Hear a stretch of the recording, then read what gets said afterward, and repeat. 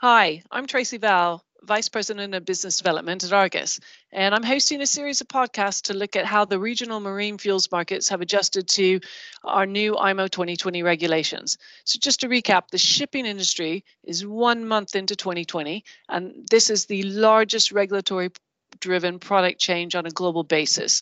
It is the reduction of the sulphur limits in marine fuels from 3.5% to 0.5%. And we're commonly referring that to as IMO 2020. I have with me today Andrew Khaw. He's a senior reporter for Argus Marine Fuels and is based in Singapore. So, Andrew, I just want to kind of kick it off with a little bit of history. Leading into January 2020, there were a lot of people in the market that predicted the shortages of fuel. And have you guys really seen this materialize in Singapore or in any other Asian ports? Hey Tracy, thanks for having me. So that's a good question. We've not actually seen too much shortage of cargoes. I think compliant fuel availabilities have been pretty okay, despite all the concerns that we had late last year. But yeah, I think in terms of just um, some constraints in barges were what we were noticing. So was this maybe more of a challenge due to like logistics and supplying different grades of bunker fuels? I don't think shortage has been an issue despite all the concerns that we had last year. The availabilities of compliant fuel, at least in Singapore, has not been an issue. So, Andrew, I think there's a lot of question on people's mind from a very, very prompt basis about bunker fuel demand overall, and particularly what's going on in China with the or Asia with the coronavirus, and how that, if you're seeing anything of the way that that's affected demand, anything coming down the road there. Yeah, I think that's a very good question, Tracy. It's a little bit difficult to say at the moment, but what was the main thought earlier in the week when Australia went on quarantine, basically putting all the ships that were going in to Australia on a 14-day period wait before actually doing anything in their port? Some people expected this to push up demand in Singapore because certain ships, depending on your routes and where they came from China, would only take about 12 days to arrive into Australia. So, what they were thinking was that ships would take that deviation of 1 day into Singapore to take in the cheaper bunkers and then head over to Australia, therefore minimizing the amount of time. But if we look at it today, the threat of the coronavirus is increasing, and a lot of people are more concerned. So, shipping being one of the things that's driven by the global economics is slowing down. So, it could also reduce demand as a whole, at least for the short term. Were there any challenges due to supplying these three different types grades of bunker fuels? Any challenges with logistics? Because I understood there was a certain amount of cleaning required and changing over a tank or a pipe or a barge from high sulfur fuel oil to low sulfur fuel oil. And then obviously bunker suppliers are often handling three different types of products instead of one or two. Yeah, I think the added product was the main issue in that. So the transition was mainly the issue for why prices jumped up by quite a bit. So how exactly did this affect kind of the markets and the pricing?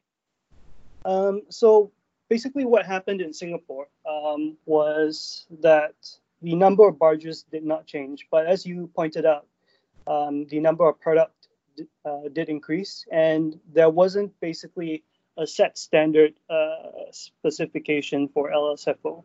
So what happened was quite a lot of barges were basically segregated into cleaning up, and they couldn't. They had to have specific tanks for different types of quality of LSFO, so to speak, which basically strained the available barges in Singapore. Okay, and from your perspective right now, with January, if you like, having just closed, do some of those logistics problems seem to have been ironed out? How are the prices reacting right now for the past month? Okay, just to give a quick recap on how the prices have moved. So let's look at the delivery premiums that we've seen. The average in 2018 was basically $10 to $11, and if we move to the first half of 2019, that remained typically at the same levels at about 10. But with the transition happening, it moved up to an average of $40 for Q3 and close to the high 60s and about $70 for Q4. We actually saw a maximum, the highest level recorded by Argus at $108 on the 5th of December. Wow, so, that's a big premium.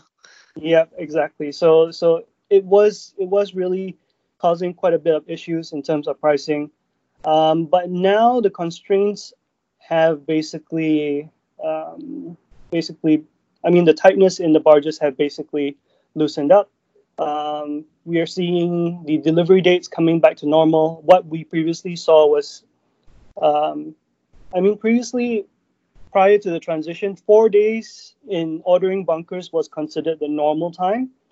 But now, or during the transition period, 10 days was considered prompt. But we're coming back to the 5 to 6 day mark at the moment.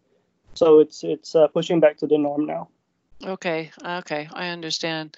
Let me ask you another question around these, what's actually being supplied and traded out there.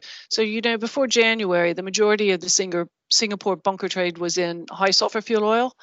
How have you seen this trade pattern change? Well, I guess this is a pretty easy question to tackle, but I guess the numbers would be interesting in this particular point. So since IMO regulation started on the 1st of January, basically making it sort of compliant for everyone to move towards a 0.5 low sulfur fuel oil. We've seen that movement of demand for high sulfur basically be replaced for low sulfur fuel oil. So if we look at the deals that we've collected, we had about 60% in terms of volumes in October during the transition period for high sulfur fuel oil, and about 30% for low sulfur fuel oil. But now, after the first month in IMO 2020, that number has moved to 70% for low sulfur fuel oil and only 5% for high sulfur fuel oil. That's a big switch, and so I guess it indicates that perhaps there aren't so many vessels out there bunkering that have scrubbers. That's true in a sense. I guess because scrubber vessels have typically fixed contract, I would believe, so they basically locked in their prices. So in terms of the deals that we receive, it's mainly on the spot. So it's definitely lower than the overall numbers that is being pushed out of Singapore. Uh-huh. Okay, I understand.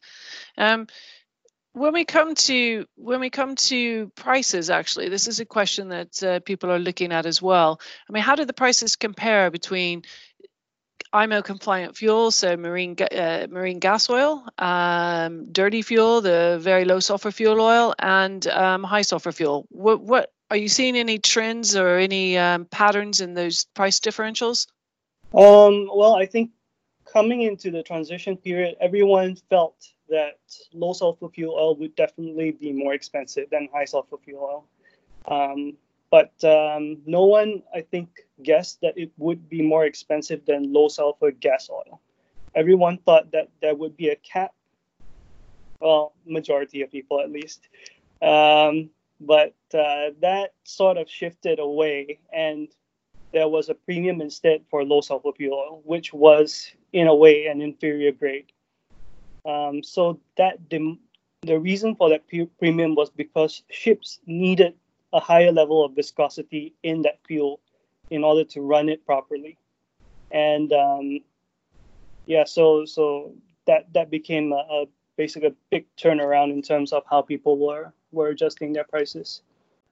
That's actually quite interesting, because it means that almost there's a preference for a fuel oil based, a high viscosity fuel oil based fuel as opposed to a distillate based fuel. Correct. But I mean, now what we're seeing is that because, like what we mentioned, we were discussing previously, barges were very tight. There was a constraint in terms of the logistics in delivering the low sulfur fuel oils.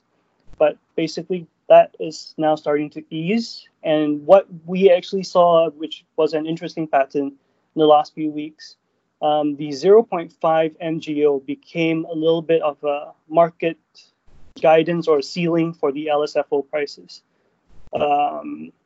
So what some of the ship owners did when the prices of low sulfur fuel oil was too high, they looked towards getting the 0.5% MGO, because they felt like the 0.5% of sulfur was actually an important point to play in the combustion of fuel, because it made the flash point of the fuel higher.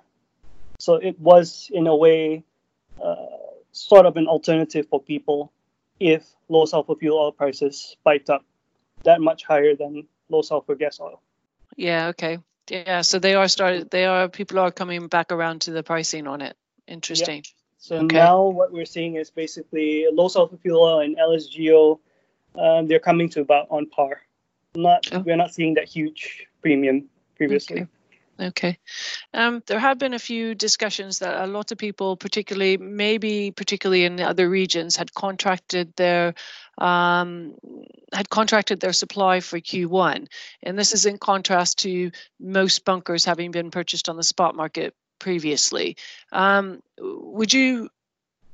has that affected, or what are we seeing in the spot market right now? I think on the spot market, we're still seeing a decent volumes of deals being done, but definitely I think, like what we spoke about earlier in terms of high sulfur fuel oil, that's being pushed onto contracts quite a bit. In terms of forward pricing, I think because of how the low sulfur fuel oil prices turned out, no one's really looking to give prices for forward dates. So I think if you go into the market at least a few weeks ago in mid-January and wanted to buy for Q2, no one was there to give you a rate for that. So we might see more spot deals emerge on the market in Q2. Yeah. Yeah. Well, I'm going to draw it to a close here. And I'd just like to remind everybody that as Argus, we publish this global portfolio of IMO compliant fuel assessments covering the world's most important bunker and trading hubs. And so you can find the real-time pricing for marine fuels and fuel oil, as well as market news and analysis in our Argus reports. More information can be found at argusmedia.com/IMO 2020.